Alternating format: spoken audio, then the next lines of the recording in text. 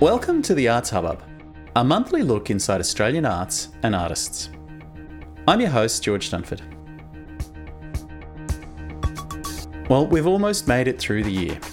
A big year for all of us as we started with bushfires and funding cuts, then the sector got hit by COVID. So from there, we focused on artists in isolation and the impact of closures across the country. And in December, we wanted to pull together for our Visions 2020 conference and swap notes on what just about everybody's calling an unprecedented year.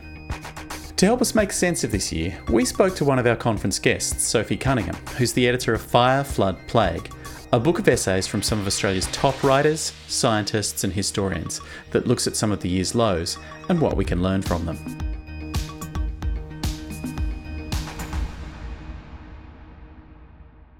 Sophie's a writer, editor and publisher, but in recent years her attention's been focused sharply on telling stories about the environment through writing about trees, birds or geography.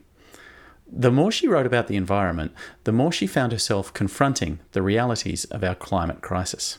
I realised that in some ways I sort of wrote a lot about the weather and geography, and then that was combined with alarm and then I suppose expertise, because the more you read, the more you learn, the more you feel that you have something to contribute and confidence in an area. And I think other things I've written about, I've possibly run out of interest or not, my interest hasn't been maintained, but I remain incredibly kind of committed to trying to communicate this area. While she's been in the publishing world for most of her career, Sophie feels the urgent need to write about the larger world. She's been drawn into communicating science to a wide audience. I enjoyed science. I did science at school. My brother's a scientist. I read a lot of science and actually enjoy the challenge of trying to communicate sciencey things. I also think that the ways in which we talk to each other and communicate what's happening at the moment is pressing, and it's a challenge that I really enjoy. And while I like writing a lot, and I spent my whole life in the industry, I am more concerned by what's happening in the world. And so something that brought together both my skills and the thing that keeps me up at night. 2020 has been a year of things keeping us all up at night. And the immediate impact of climate change in Australia, namely the bushfires, has been devastating.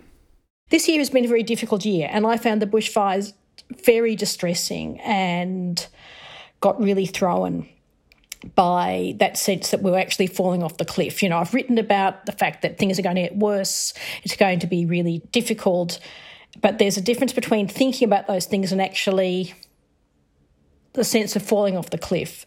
And that's what New Year's Eve 2019 felt like, was falling off the cliff.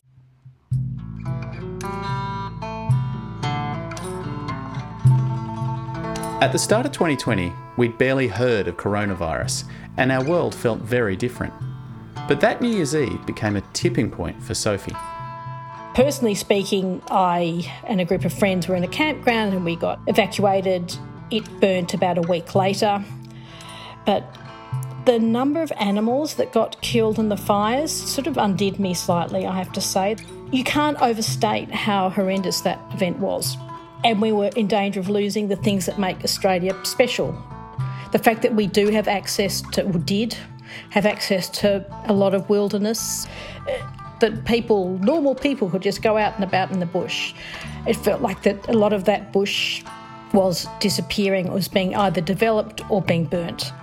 I realised that I didn't really know what it is to be an Australian if we don't have the bush or the animals. They're what make me feel connected to this place, the landscape and the animals, more than the people, really. I've met fabulous people all around the world, but my connection to the place is quite strong. Sophie's first book for children, Tippy and Jellybean, came out of that sense of connection to animals and place. It's the story of a mother koala saving her baby from the bushfires. And she wanted to communicate the love and devastation she felt about the environment to younger audiences. So Tippy and Jellybean grew out of that particular concern, and I basically spent most of this year writing in this area and plan to continue to do so. Most recently, Sophie's documented environmental damage by editing the collection Fire, Flood, Plague, Writers Respond to 2020. The idea for the collection started with the Copyright Agency, who asked her to gather a spectrum of Australian writers, scientists and thinkers to bear witness to what an extraordinary year it has been. They wanted to try and document this year and wanted to sort of showcase some of Australia's best writers and sort of provide the kind of way in which they could, write a historical document on one level about what will probably be one of the most memorable years in people's lives. Well, I hope so. I hope this is one of the most memorable years in our life. Any collection is a challenge to include many different perspectives, but documenting this year had Sophie and her collaborators trying to look at the year that was just always changing. We sort of had a list of probably 100 writers, and the issue was, to be honest, was narrowing it down, and there are any number of really good writers that aren't included.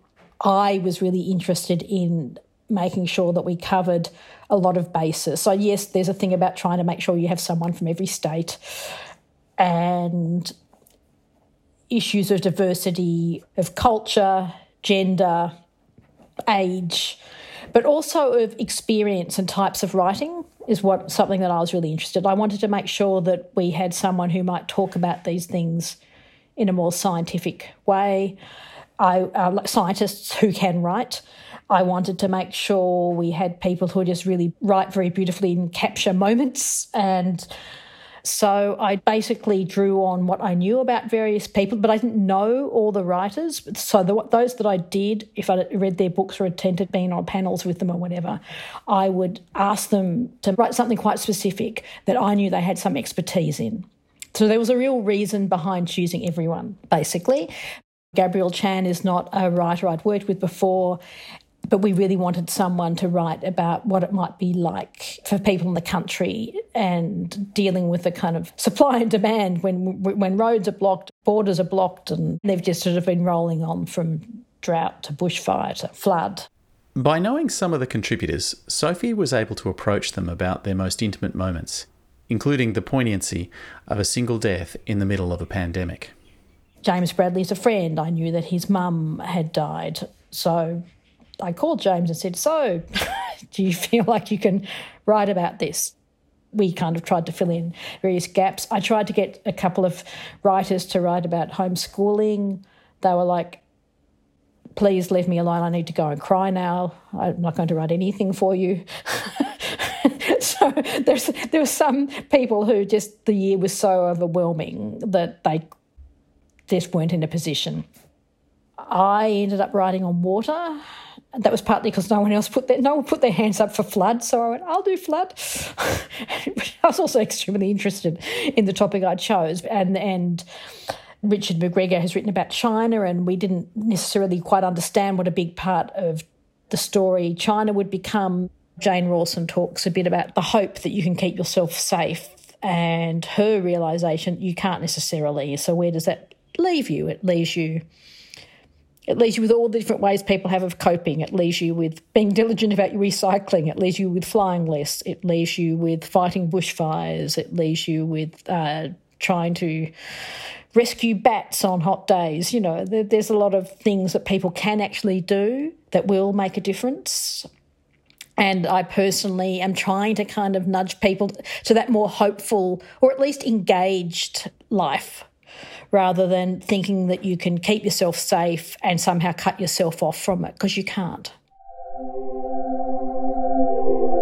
With the pandemic, we've seen a concerted effort to come together in local communities, state by state, nationally, and perhaps even internationally. And Fire, Flood, Plague highlights that in spite of the immense challenges of our times and the dramatic shift in how we've lived our daily lives, communities can still be built and rebuilt. But can this sense of change brought forth by the pandemic be harnessed into real action? Politics continues to be played with climate change in a way that it wasn't with the pandemic. So in some ways it's actually depressed me because the fact that they're not joining up the dots in the way that you might hope. However, other people have started to join the dots. Any number of organisations in the last 2 weeks have come out talking about having much stricter governance around issues of trying to reduce carbon emissions. So I do think at a certain point, the economic issues, that is, it's going to be hard to make nearly as much money from mining coal will actually mean the industry might grind to a halt. It's not as quick as we would like, but the change is happening. It's been a year when the impossible has happened.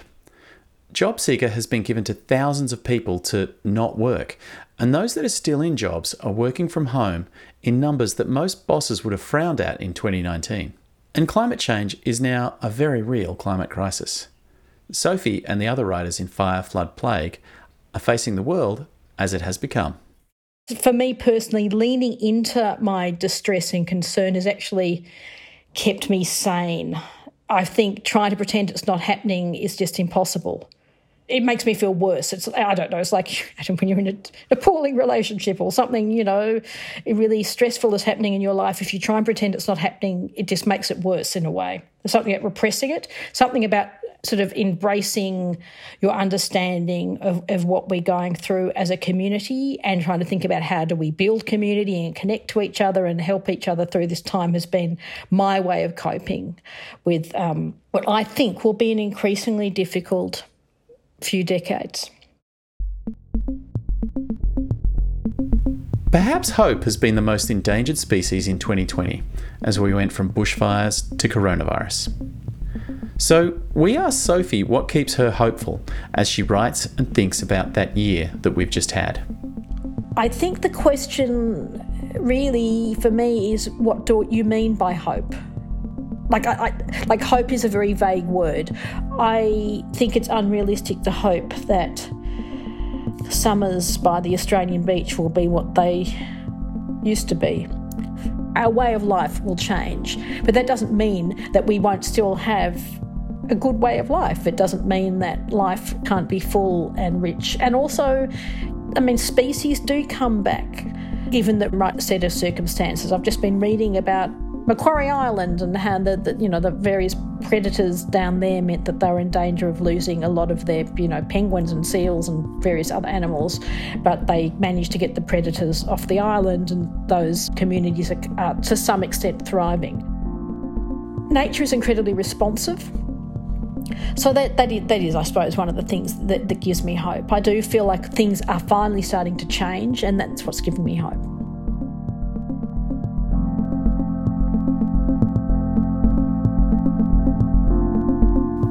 We'll be continuing our conversation with Sophie about hope at the Visions 2020 conference on December 9, where she'll be in conversation with Jose Roca about art and the Anthropocene.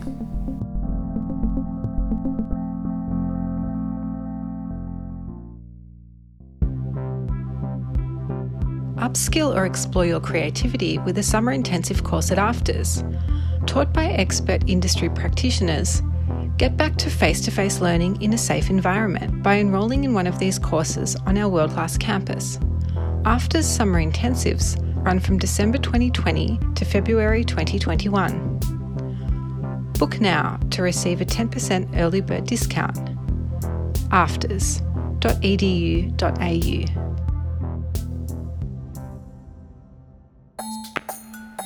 After a long pause in 2020, we're excited to see so many events opening up across the country again. Here's what's coming up in the arts this summer. In January, Sydney Festival kicks off the year with 130 events across 3 weeks, including new works by Circa and Force Majeure, as well as a Bangarra retrospective drawing on 3 decades of thrilling dance. We're also looking forward to Perth Festival in February and Adelaide Festival running from 26 February until 14 March. In Canberra, don't miss the exhibition that centres female creators, Know My Name, Australian Women Artists 1900 to Now, showing until July.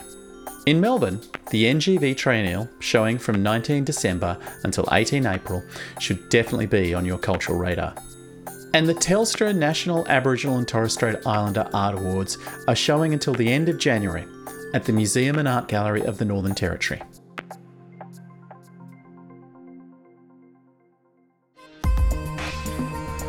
Thanks for listening to the Arts Hubbub this year. We'll be back in 2021 with more from the Australian arts sector. Until then, you can listen to previous episodes looking at arts activism, recovery through creativity, and the wisdom of elders. If you want more information on the Visions 2020 conference, including tickets and streaming of the events, head to events.artshub.com.au/visions2020. It helps us if you leave a review at Apple Podcasts. Our guest this month was Sophie Cunningham. The Arts Hubbub is produced by Michelle Macklin, Sabine Briggs, Richard Watts and George Dunford. Our theme music is Chasing Waterfalls by Tim Shiel. Music in this episode also by The Other Stars. This podcast was produced on the lands of the Kulin Nation. We pay our respects to Kulin elders past, present and emerging. Sovereignty has never been ceded.